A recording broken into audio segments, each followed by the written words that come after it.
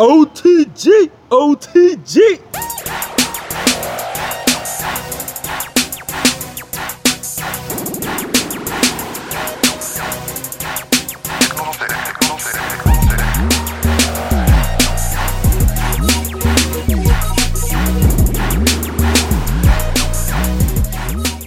Hey, what's going on? It's your boy Marlon, aka Hades, and you're listening to the Only True Gamers podcast. Today, I have with me Shaiwan, aka BKNY Forever, and also Up in His Bish. Hey, everybody. And guess what? It's interview day, people. Shaiwan, you want to take this away? Yes, we have a special guest today. It's actually something that we've been looking forward to for the past 2 weeks, and he's very much known in the video game industry and the music industry. He's the founder of the Video Game Orchestra, or VGO, which was founded in 2008. So he's very, very much established. He's a producer, composer, arranger, guitarist, Mr. Shota Nakama. Welcome. Thank you so much. In the podcast. Yeah, it's great to be here. Thank you so much for inviting me. And this is super exciting to talk to you guys. Well, 2 weeks in a row. Yes. We've been trying to get this squared away for 2 weeks now. We are very grateful to have you on our podcast. We really, really appreciate you dealing with all of our technical difficulties as well. So welcome to the podcast. Yeah. I don't have the automated clap thing. I can't press a button, so I got to do it myself. So how's everything going, sir? Pretty good. I was actually, I just finished writing a piece of music literally like an hour ago. So I'm happy. Very nice. Yeah, it's cool because like I'm writing for this game called The Good Life. I can actually say this one because it's publicly known that I'm writing for this. And we got an exclusive, Shaiwan. Yes, sir. Already, right out the gates. Already. Yeah. So the game called The Good Life. It's coming out on Switch, I believe, and I don't know if it's coming out on like any other consoles, but I'm sure there are some plans. I'm sure. Very nice. And yeah, like if you look up like on YouTube or something and just type in The Good Life video game or something, then it should show up. And it's about this protagonist, Naomi.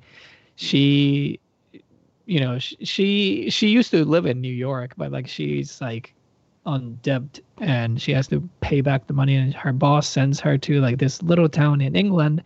And that's where she has to take photos to repay the money. Right. And then like she starts getting involved into like this whole mystery of the town.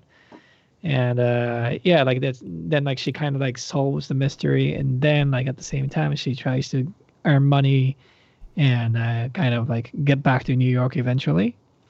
Okay. So that's a story, but like there's some action stuff, and it's sort of like action RPG. Okay. And but in a very unique setting because like you don't really battle with anybody, like you are just paying back the money, and it's by the game creator Swery. Swery he's Japanese, Seihiro, and he goes by Swery, and he's from Osaka, Japan, and he's more famous in the West than in Japan for some reason. Okay. And his game, you might know his games. Like he's made like Deadly Premonition. And, yes. One of my favorites. Yes. Yeah. So that's his game. And so this new one is coming out from his pretty new, newly established his company in Osaka called White Owls. And yeah, this is their first game, I believe. Nice. Yeah. Very nice. I noticed that game was I was semi-following it. I remember the announce trailer was a couple of years ago on Kickstarter, if I believe. So, I mean, if you're working on music and it's been a couple of years since, then it's coming along pretty nicely then. Yeah, and I know, like, the first Kickstarter they didn't do well because, like, it was like a sort of a learning experience for them because like they didn't prepare enough assets and stuff. But like the second time they did it, it just went great, like really great. And yeah, the development has been really awesome. And I think the game is coming out this year. I Okay. believe so, yeah. Yeah, and I'm writing the theme song and two ending songs. Well, two ending songs, and yeah, another song that's gonna be used in the game. So Okay. primarily, I'm in charge of the vocal songs, and all the other instrumental songs are done by somebody else. Mhm. But yeah, like I'm writing the iconic ones, so I'm super happy. And actually, I have to tell you guys this. So like I'm writing this like really Motown, old school kind of like I would say maybe like 60s, almost like 70s, mainstream pop song with Okay. like brass and like wailing vocals and stuff. And our singer Courtney Knott, I've worked with her a number of times, and she's like she did so good, and I was just Wow. so excited. And she lives in LA, so like we were just like sending each other files back and forth. Yeah, yeah. And like one time, like this was like 3 days ago, she sent me the files in around like 2 a.m. my time. Mhm. And I was like, oh man, like I'm just gonna take a listen. And I just like listened. I was already in bed, but then like her singing was just so incredible that woke me up. And I was like, I gotta listen to this through my speakers and then just like send her comments. And so I got up and then like I was like, holy crap, like it was just so good. And then like Wow. I sent the rough bounce to my client, and then the client was like very amused by this performance. And yeah, it's just like it's nice to work with like live musicians, like Mm. because like these things can happen, Yeah. and it's like Right. a treasure. Like you all of a sudden you just find a treasure on this island, and you're like, wow, this is just incredible. And I had that moment, and so I just had to share it with you guys. And is that something that you're working on for this game? Yes, this is Oh, gonna be okay. the second ending song, the real ending song. Okay. Okay. Yeah. I like that though. You know, that's like you said, it's like one of those moments, you know, where something like that kind of picks you up. You're like, you know, you pop out of your sleep and you're like, all right, I guess I'll check it out. You know, but that's a total different level for you. Yeah, Like, you know, it's like we're not on the same level that you are. So when you pop up, you know, to listen to something like that, that's big time stuff. yeah, it's quite exciting. And I have another singer I'm working with, and this one is like an opening song, and the opening song is like entirely different in terms of the style, and it's gonna sound more like Oasis, because like you know the Naomi, the protagonist, is in this like very far like countryside, like rural town in England. Hmm. So Swery wanted it to sound like sort of like you know dated. Well, I should not say dated because Oasis is good, but yeah, like kind of old school. Yeah. Mm. Yeah. Yeah. How do you prepare for a game like that where somebody approaches you and says, you know, I think you'd be a good fit for this game. Can you, you know, do they say like, hey, can you just send me something so I can see what it's like? I want it to be like this, or how do you prepare for that? Yeah, so I was actually supposed to like these songs are like long overdue. And I was supposed to send them like a long ago, Mhm. but it just took time, and it took time for me to come up with like those ideas. And so first I talked with Swery, and I did talk with him a lot, and then we just discussed about the synopsis of the game. Mhm. About the characters and what he wants the songs to be expressing, and also like what scenes they're going to be used and so on and so forth. So like he just gave me a bunch of ideas. So for the opening song, he said exactly what I said. It's a countryside in this British town, and even though the time is set to the current time, because this is like a far from the city kind of place, So he wanted the music to be sort of like old, kind of retro. Mm-hmm. That's why like we went for the 90s British rock feel. And yeah, like the entire game kind of revolves around money and kind of like nice little town and stuff. And you just got to see the trailer, and you'll definitely get it. So I definitely had to study the script as well, and he sent me almost the entire script, and I just like kind of dug into it and just waited until the inspiration to come. And I knew, but I knew already that like I'm gonna write the band songs, not like orchestral pieces like usual, because I usually write orchestral pieces. Mm-hmm. So I was more or less determined to do, okay, so I'm gonna do a rock band, male singer, and also some strings. Mm-hmm. And I was pretty much determined to do that. So it was easier this time because like a lot of information was given, Mm-hmm. and it's harder when you are not given anything. And sometimes that happens. Like sometimes literally like your client would just say like, hey, just make something that sounds good. And you're like, yes, but okay. you tell me what sounds good for you. Yeah. Because like my idea of, for example, sad could mean different for him or her. And it might be like, big sadness or small sadness, or like, it could be different from anybody. So you kind of have to communicate and spend a lot of time in communication, and then kind of figure out what this person's like actually trying to tell you. Yeah. So yeah, that's important. Shota, have you ever, when you've scored games, have there ever been points where you've created a game like created the song alongside of the footage, That's just to a good get question. more feeling of exactly what you hope to convey or what the director hopes to convey from the video game? Yeah, I mean, so there are, if you're lucky if you get the pictures for the game, Right. because there were some gigs like I didn't get to see any, and I was just told what the game is like. Okay. And if the client is nice, and if the stuff is actually like following the schedule, then they will show you what the game is. But it's tough because you are like under NDA, you can't leak anything. Right. And so exchanging the files is like kind of, you have to have mutual trust, or like you have to have some kind of security. And you can't just go like, hey, I'm gonna just Dropbox you or like WeTransfer you this. You can't really do that.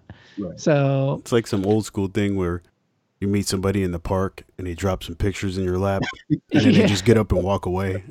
Exactly. Right. So it's easier if you live closer to the studios. And say like, your client is in LA, then if you live in LA, obviously you can just go and visit and just check out the whole thing. And that's doable. And that would make things a lot easier. But when I work with international clients, like I got a lot of clients from Japan, Taiwan, China, and some other places besides America. So then like I can't physically visit them. Yeah. And then use your best imagination to kind of come up with something good. Yeah, because that seems like it could be extremely tough trying to come up with something especially something that's scripted. You want to kind of get a feeling for the characters. I know you said you read the script, but you kind of want to get an idea of what the characters in the game look like, what what the settings look like, and how things would match up musically to the scenes and things like that. Is that another thing that's like really, really challenging for you when you don't have that specific information? Yeah, it's always helpful to have more information. More is more, More is always better. And but if you don't have anything, then you just have to do it. Yeah. And but then like in that case, you would just send a demo first and say, how do you like it? And if you like it, all right, let's kind of please navigate me to where you want to go from here. And that's kind of what we would usually talk about. Yeah. But if you're a professional, you should be able to do it. And but the communication is really the key. So, we were having this conversation previously about your time with Tekken Tag Tournament 2. Mm-hmm. And I know I put out the a little snippet from our conversation. I don't know if you got a chance to listen to that back at some point, but because I know we had talked about Tekken Tag, but Shaiwan wasn't included in that conversation for technical reasons. So yes. I just wanted to kind of go over that a little bit again, because like I said, that Tekken's one of my favorite fighting games, and Tekken Tag 2 was huge when it came out. How many tracks did you do on that actual game? For that one, we didn't do much because the recording, it was like one of the first gigs we got. So I guess like we didn't have enough trust from the company. So we did, for that game, we only did one song, but at the same time, right at the same session, we were recording for another game. So they were like, okay, we're going to have you try 2 games. And I'm like, great, that's great. Is it the same company? It's the same company, Bandai Namco, yes. Okay, nice. Yeah. So yeah, we did that, and it was great. And there are some stories I can't really share in person, like over drinking. Like I will share because like there's some stuff that I did that I should never say to my client. Okay. Yeah, I'll share a drink with you. That's cool. Yeah, like once we go offline, then I can tell you. Okay. Yeah. So we'll skip to Final Fantasy. Yeah. How did you get involved with that one? It was very random. So the composer of Final Fantasy 10 and 13, Masashi Hamauzu,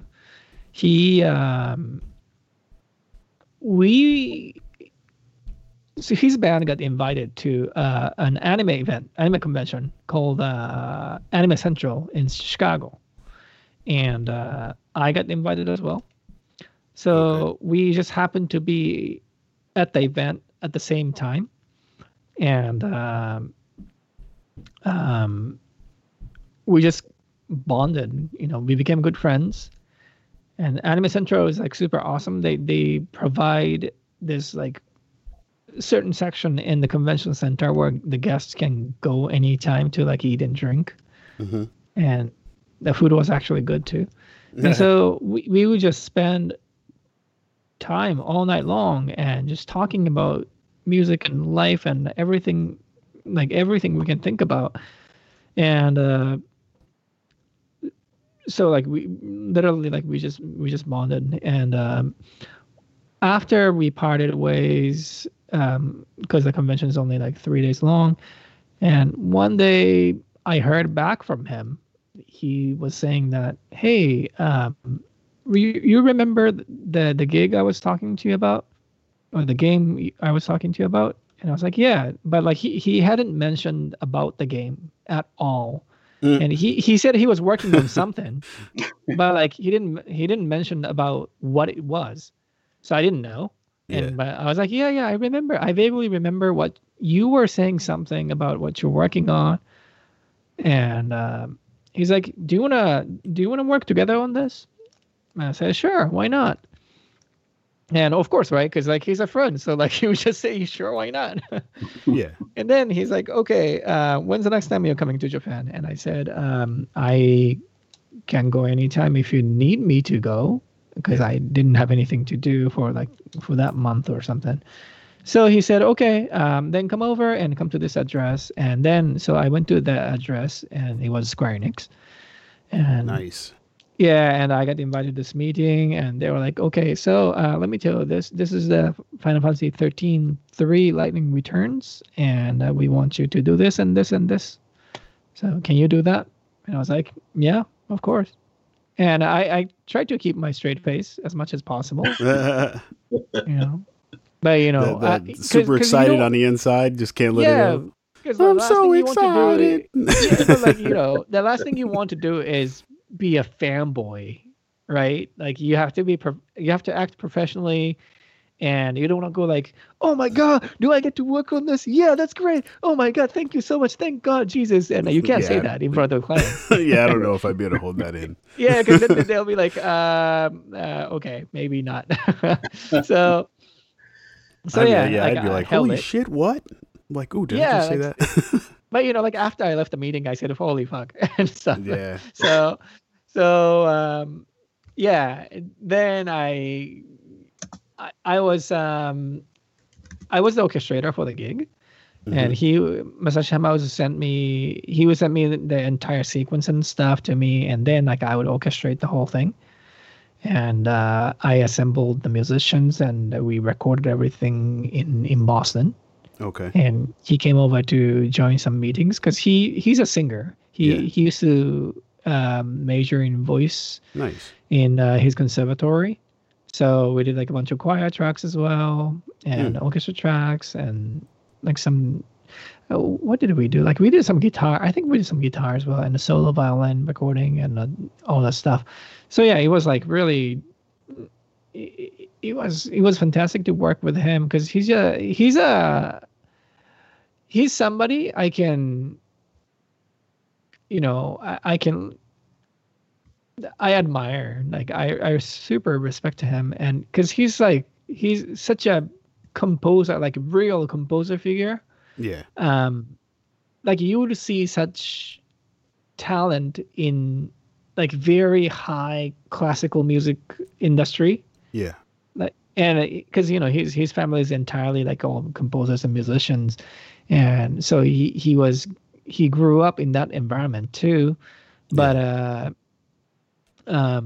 it just his music is something I don't know how to describe this, but his music speaks to me quite a bit, and it doesn't sound like a typical video game music that we know, and it's just beautifully written, and he just knows what he wants to do in his music exactly, and he knows how to express it. And so I was just it was just grateful that I got to work with him and produce something that that great. That's that's another one of those stories that it speaks volumes about the type of music that you do in gaming, because to me it sounds like you take everything personally to make sure the music that you're putting out there is expressed in a way that you want it to be expressed, but also in the way that your client wants to hear it, and taking pride in your work and being soulful about something, especially music, because music touches people so differently than almost anything else out there. So to hear how you're describing all of this is just awesome. It's just amazing. For me, I love music on different levels. And for me in the video game realm, there are certain games where you say to yourself when you're playing it, okay, that music right there is fitting.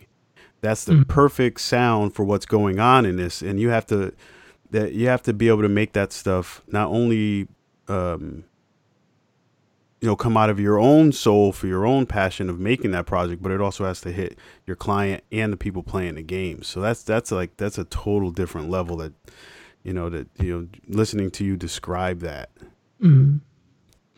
Yeah, it's he's an interesting person. He's such an artistic person, and you think of old school composers who are very weird, when you talk to them, like you're like, what is this person thinking? You can't really guess. You don't know. Yeah. And he's kind of like that. Yeah, very mysterious. Mm. But you know that inside of his mindset, there's a burning flame and passion for music. Yeah. You can just so tell.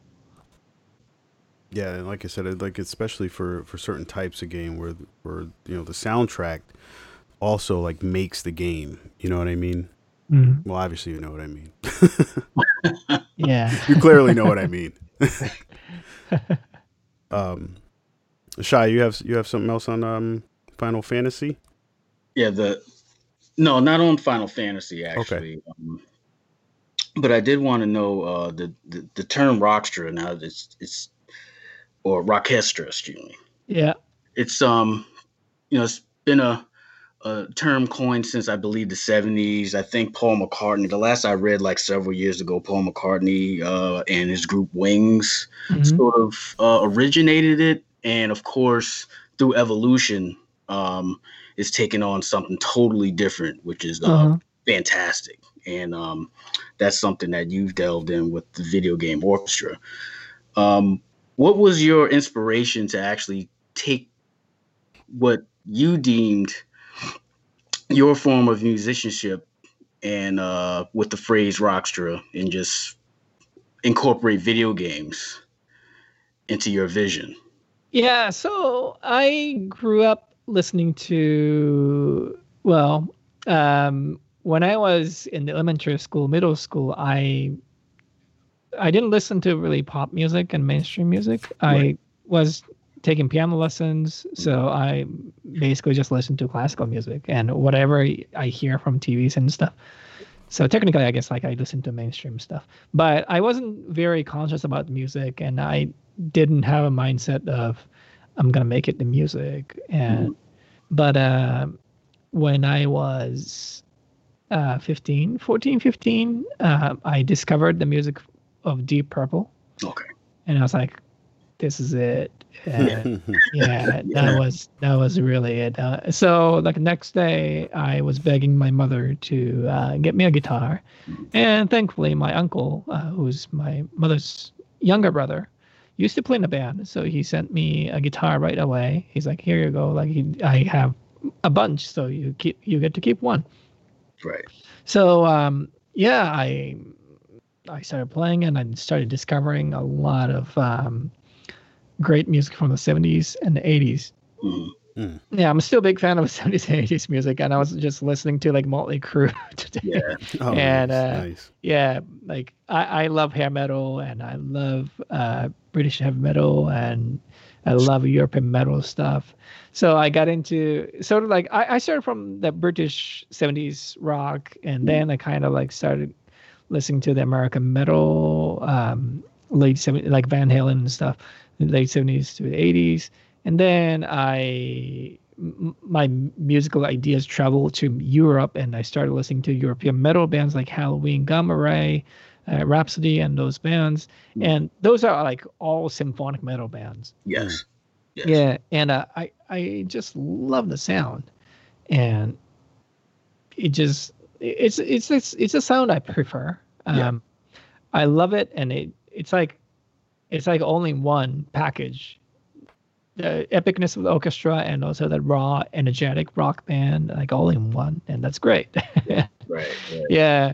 So yeah, like when I came to the U.S. to study music and I did like all this stuff and went to Berklee College of Music, and this was the last semester in Berklee. I just had this spark of idea of making an ensemble that plays music from video games, and I just like it was just a random idea. It didn't really have any. I didn't have any like, man, I'm gonna build a business. And I didn't think that way, and it was purely just like, hey, maybe we should just do that. It sounds fun. It's gonna be fun.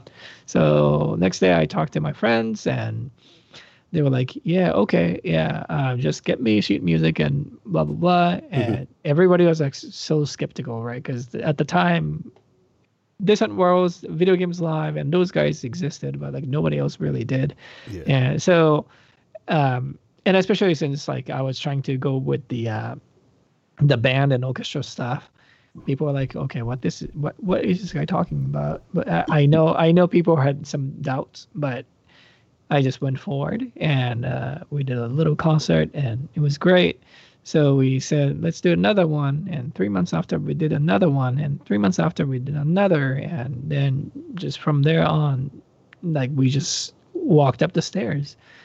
And so, yeah, like that, to answer your question, the symphonic metal stuff, symphonic rock stuff, that's always been my favorite kind of music.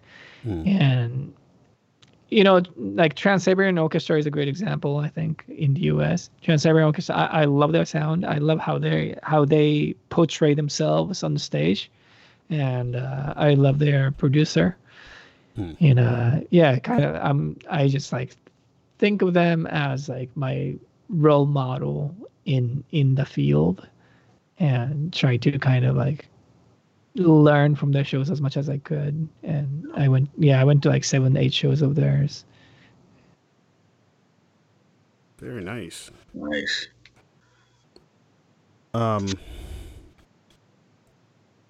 So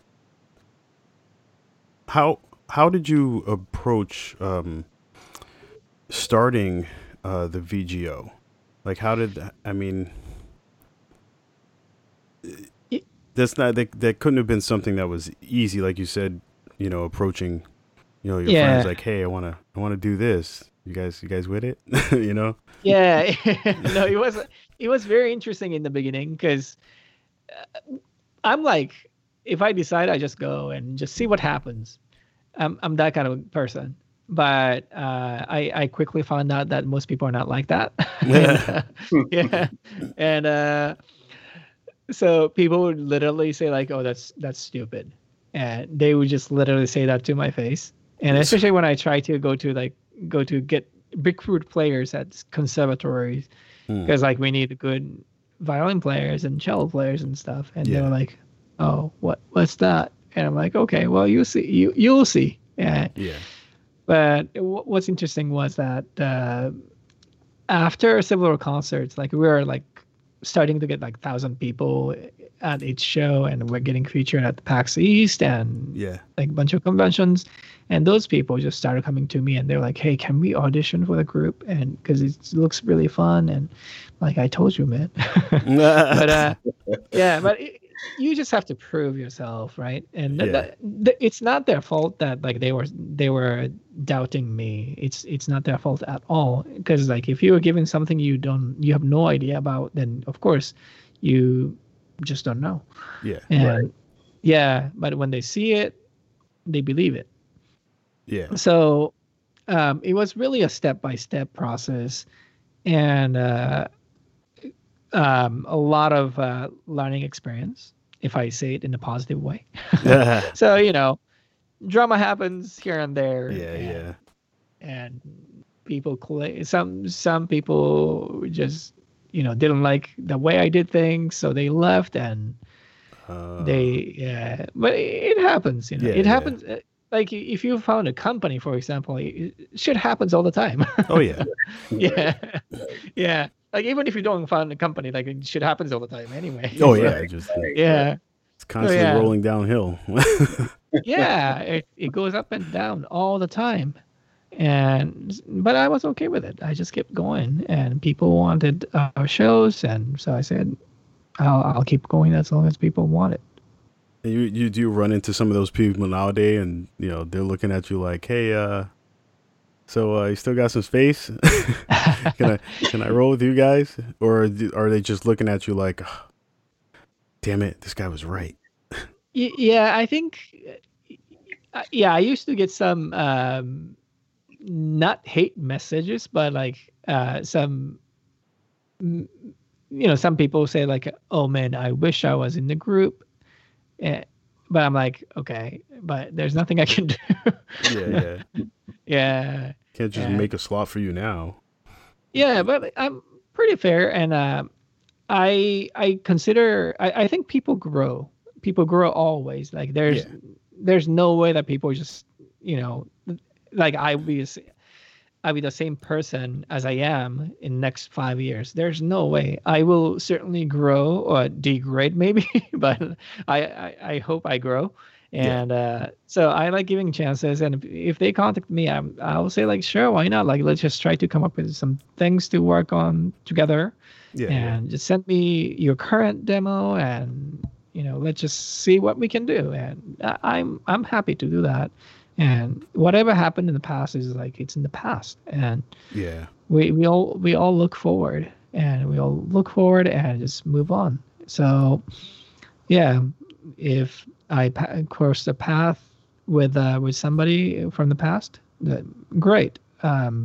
It's just a good reason to reunite and just forget about stuff in the past and just kind of like be friends again. Yeah. Mm-hmm. Now, I know as a global community, ethnic groups have customs that are more or less conservative or traditionalist, and maybe Asian cultures traditionally and sometimes stereotypically. There's a high standard when it comes to philosophy and education and the 7 arts and things of that nature. But now you mentioned that your mom and your uncle they embrace your passion for musicianship at a young age, even though you were young and she's like, well, I guess I like it. They probably had more of a feel for it than you did at the time, and then you just grew as you got better at playing and things of that nature.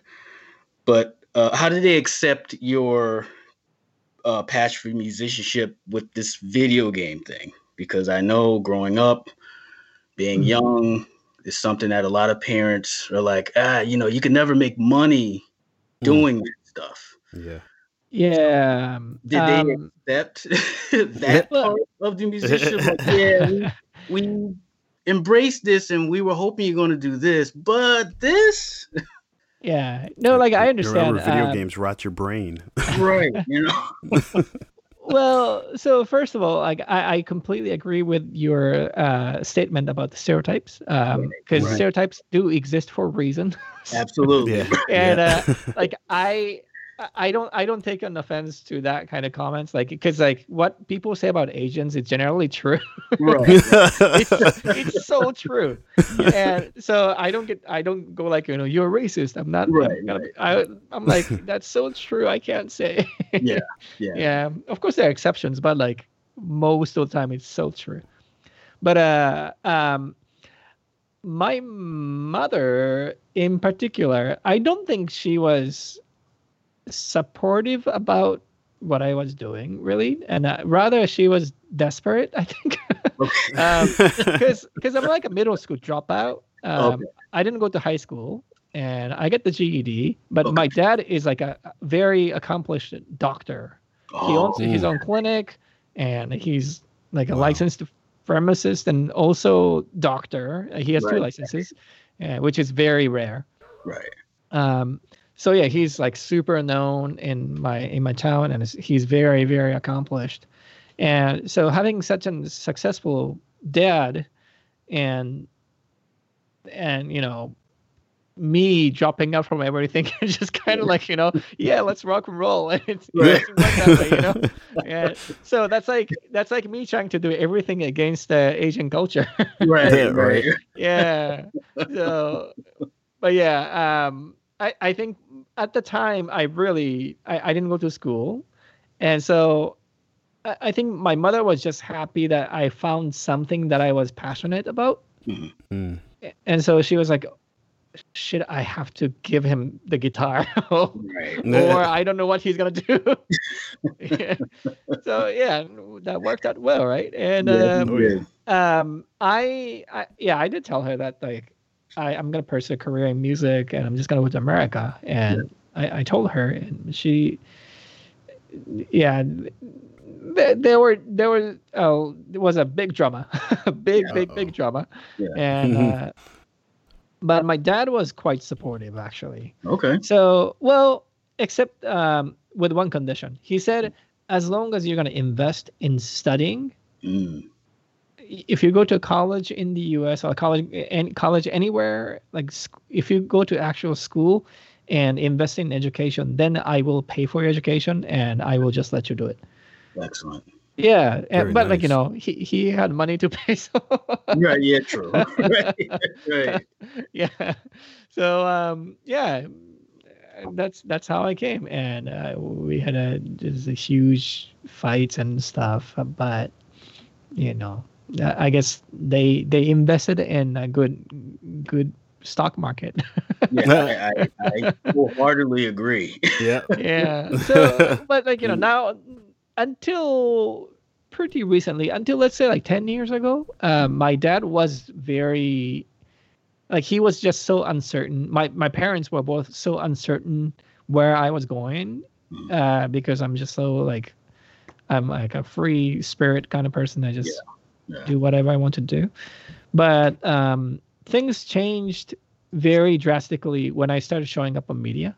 Okay. Like when I'm on newspaper, like local newspaper in Okinawa or like in Japan, and people are, um, like they were just talking about me, and I'm featured on the TV and stuff, and then things changed. They were like, "Oh, so you actually do shit."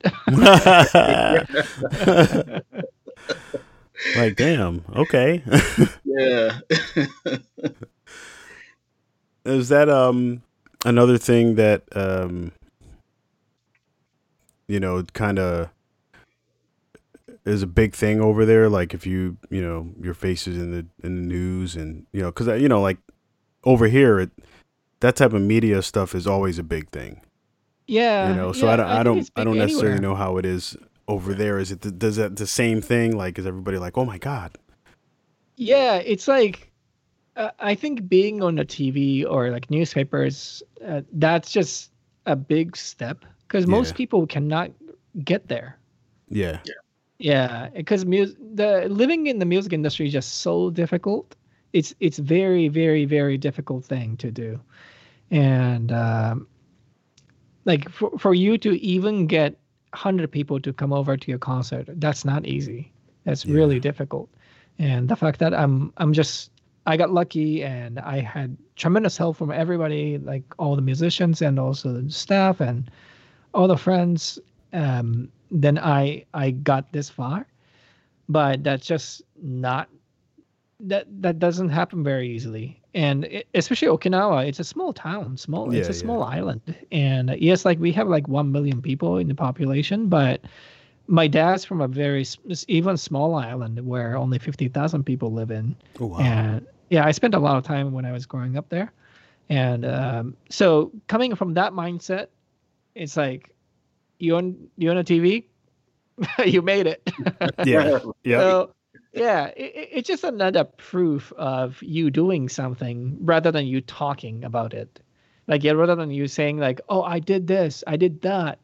But when you don't see any like visual proof, it's hard for anybody to believe, especially since I'm here and they're in Japan. All my friends back then, they're all in Japan. They never get the news from the US except on the internet, if they can read English. Yeah. And yeah, so the information is pretty limited there. But so if I get featured on local media or national TV or something in Japan, then it's just a big, it's a big thing. Yeah, definitely, definitely. I didn't want to sound too ignorant about it, but just the way Americans treat media, Mhm. especially in the past decade alone, the way they Mhm. treat media, it's just crazy to think about how famous somebody gets off of tweeting or Instagram or like you said, like back then it's the newspaper, you know so when you get to that point, it's like, oh my god, I was featured in something. Your friends look at it like, oh crap, I grew up with this guy, stuff like that. It just sometimes it makes you feel good, sometimes you kind of cringe. Yeah, Depends on what it is. So totally. we're getting to I guess the later portions of the interview. So we wanted Mhm. to just try and get a couple of more questions out before we let you go. We know you're a very, very busy person. So Shaiwan, do you have anything you wanted to ask him before we let him go? I got a couple small ones. Well, if I'm not sure if you had any, because I know there's a lot of budding creators out there that listen to us, and just in general, is there any advice that you can give to any musicians who would actually like to fall in line in the entertainment field, particularly if they're a musician and they're really trying to find their footing into what they what aspect of entertainment they want to delve into? I can say a lot about that. So nowadays it's a lot easier than, say, like even 10 years ago to get your music out, because all the tools are available for you. Yes. It's just the matter of whether you use it or not. Or if you know how to use it well or not. And so I would study at least, like get good at social media, how to upload your music, how to monetize your music, and just like develop this producer mindset who is producing yourself as an artist. And that's the number one thing you need to do. And also get a good camera, get a good microphone, invest in like headphones, like just a minimal gear so that you can do streaming shows, good YouTube videos and stuff. And you don't have to pay like thousands of dollars for that. Like you can do it. If you spend like $300 or something, you can just build a good setup, decent setup. And even with your phone, you can do it if you have an external microphone.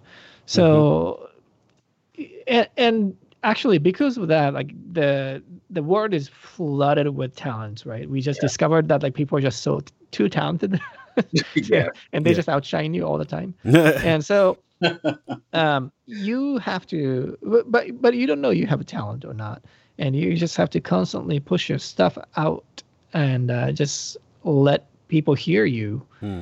Or the time of sending demo tapes to producers and hoping that they will discover you someday is kind of over. So you have to be very proactive about your promotion, your marketing, and and also you got to play well, of course. You have to be professional. You have to be prepared when gigs happen. Because occasionally, like when you get this random gig and then you're like just not prepared, then you lose the gig. That's why you practice every day, right? So like when something happens, something comes in randomly, then you're just ready to showcase your talent. So practicing, studying, obviously mandatory. And but yeah, technology, be good at technology, and just have a good setup at home so you can do remote recording as well. That's a big thing now. We do it a lot. We hire a lot of people to do remote recording, and we are recording constantly. Like this month, next month, we're doing a lot of recording sessions. So yeah, it's there's a lot you can do to prepare yourself for the industry, and just be smart and learn from others, and just kind of like learn to promote yourself well. And that's the advice I can give. Very good. Very valuable advice. Exactly.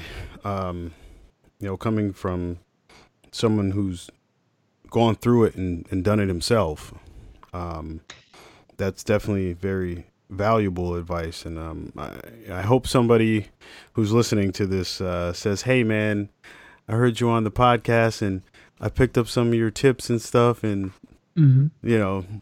hopefully something like that happens. You can say, "Hey, Marlon, I met this guy to listen to the podcast, and he's gonna work with us."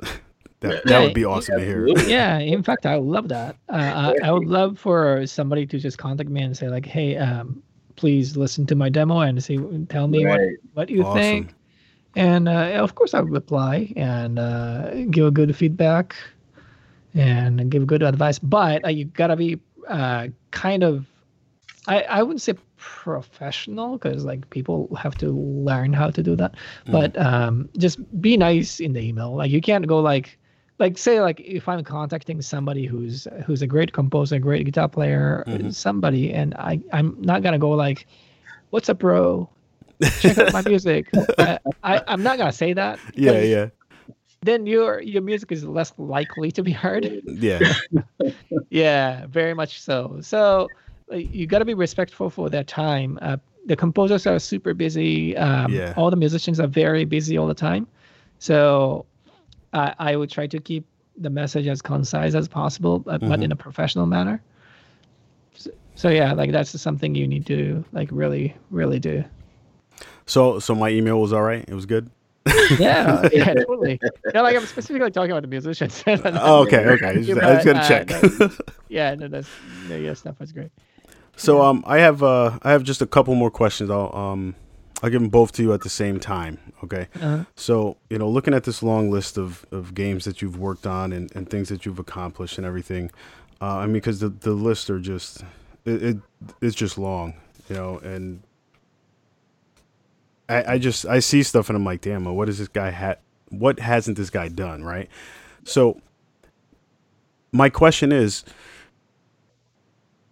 if there was one company you could work with on a particular game, whether it's out already or whether you think it needs to be a sequel and you wanted to do music on it, what company and game would that be? And then, after that, if you could make music for Only True Gamers, what would that be? I gotta say, Dragon Quest, because nice. When I grew up in Japan was basically like divided into two, and it's like if you're a Final Fantasy person, you don't play Dragon Quest, but if you're a Dragon Quest person, you don't play the other one, and I played both, but I was always like a Dragon Quest. Oh, you were different. Yeah, you gotta absorb goodness from the game.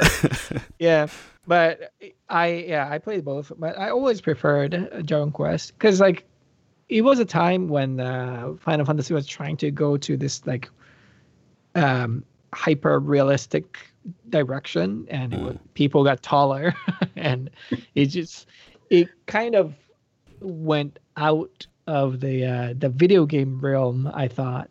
And their game is still great. It's great. Final Fantasy is still great, but Dragon Quest kind of remained as a pure traditional old school Japanese RPG game, and I respected it and I loved it. And I mean, I no longer play because, I played the latest one, but that was it. And if the new one comes out, I probably play. but yeah, now I'm just a little busy, so it's hard for me to find time to play. But yeah, if I can score for Dragon Quest, that would be my dream. And I'm good in that style of music, so I can do it. Yeah. But yeah, you guys heard it here first. That's right. Yeah. If he happens to get on that one, you heard it here first. Exclusive. Right. Yeah, and also I've never worked with the Enix guys, and I've worked with Square Enix, but like Square and Enix, they're kind of like a little different. Right. Yeah, and I worked with the Square guys, but not Enix guys. So I would love to work with the Enix guys. All right. And so, if you could make some music for Only True Gamers for the podcast, what would that be like? Where would you start? Oh man, I'm gonna have to come back to the show like a bunch of times just to kind of like get the feel. But I don't know. I would sort of like write maybe a vocal song, like opening theme song. Kind of like the AVGN, Angry Video Game Nerd. Okay, yes. Okay. Yeah, kind of like that, but less angry. right. Yeah, take the angry out. Right. Exactly. Like no anger, and just like make it like nice and fun and chill stuff. Okay.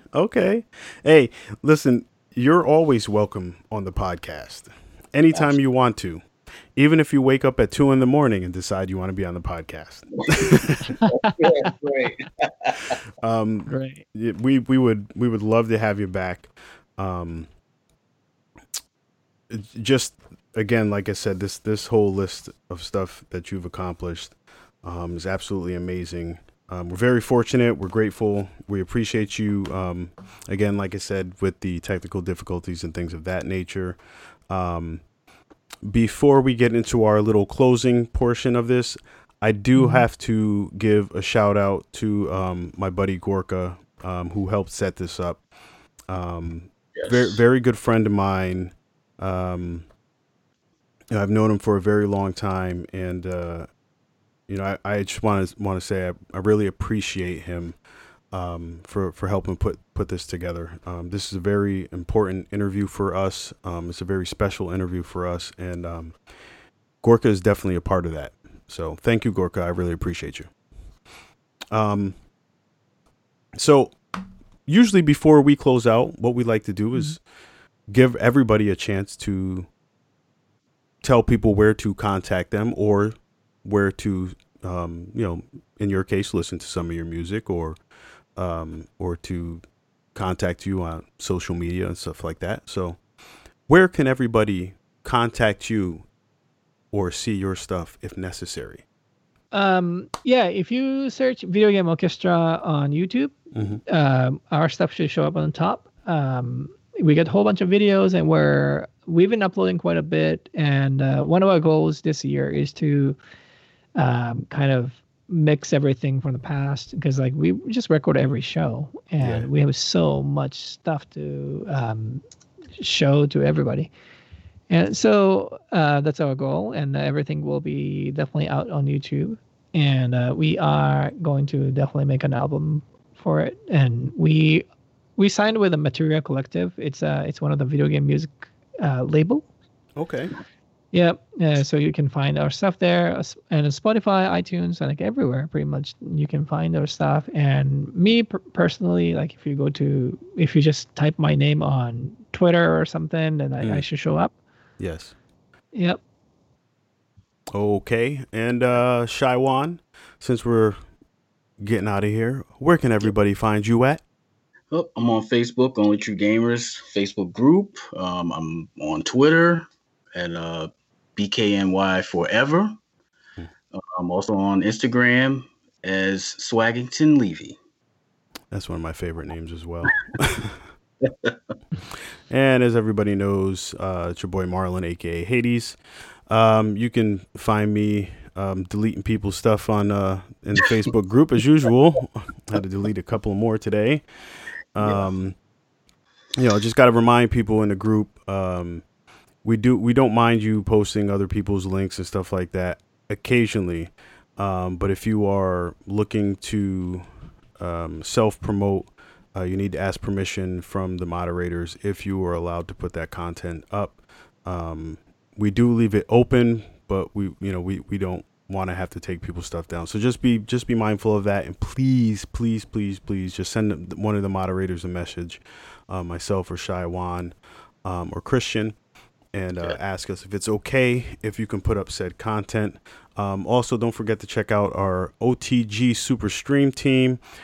D-Rod is live right now, but obviously you won't know that by the time this podcast airs. But we have our boy D-Rod. We do have Terrorizing Gaming out of Ireland. We do have Kevin the Bold, who hasn't been around as much lately. Work is kind of crazy for him. We also have your average everyday gamer, who is trying to get back into the swing of things. We have Boba World out of Cali, who's doing his thing. He has a schedule up. I think he streams 3 days a week as of right now. And we have Console Kev. So make sure you check all those people out, including myself, Only True Gamers. I stream every now and again. I should be doing some Ghosts of Tsushima stuff this coming week after I hit up the doctor's office, because, got to keep myself maintained. And then also don't forget to check out or share and review and like and subscribe and all that other stuff to the podcast. We're all over the place: Spotify, TuneIn, Stitcher, Google Podcasts, Apple Podcasts, and SoundCloud, who is our host. Also, don't forget to check out our sponsors. We have our Big Boy Trivia sponsor. That's my boy Craig. We do have Kiayo Clothing, Jason Emery. We have Expert Tech Network Solutions. My boy Jack. Jack is in the group all the time. And then we have my buddy Troy with the Mobile Irish Pub, which is one of the best things I've ever seen in my entire life. So you can check all of that stuff out. I don't have the actual sites up right now, but you can check. You can type that in. Big Boy Trivia is up all the time, and so is Kiayo Clothing, Expert Tech. You'd probably have to send a personal message. But other than that, that's going to be about it for us. We again want to thank Shota Nakama, legendary music composer and arranger. I want to thank Shaiwan for being here as well. We want to thank all of the listeners as well. And we will be back next week, same bat time, same bat channel. So, for Only True Gamers, Shota Nakama, Shaiwan, aka BKNY Forever, and Up in This Bish, we're going to say good night. Later, peeps.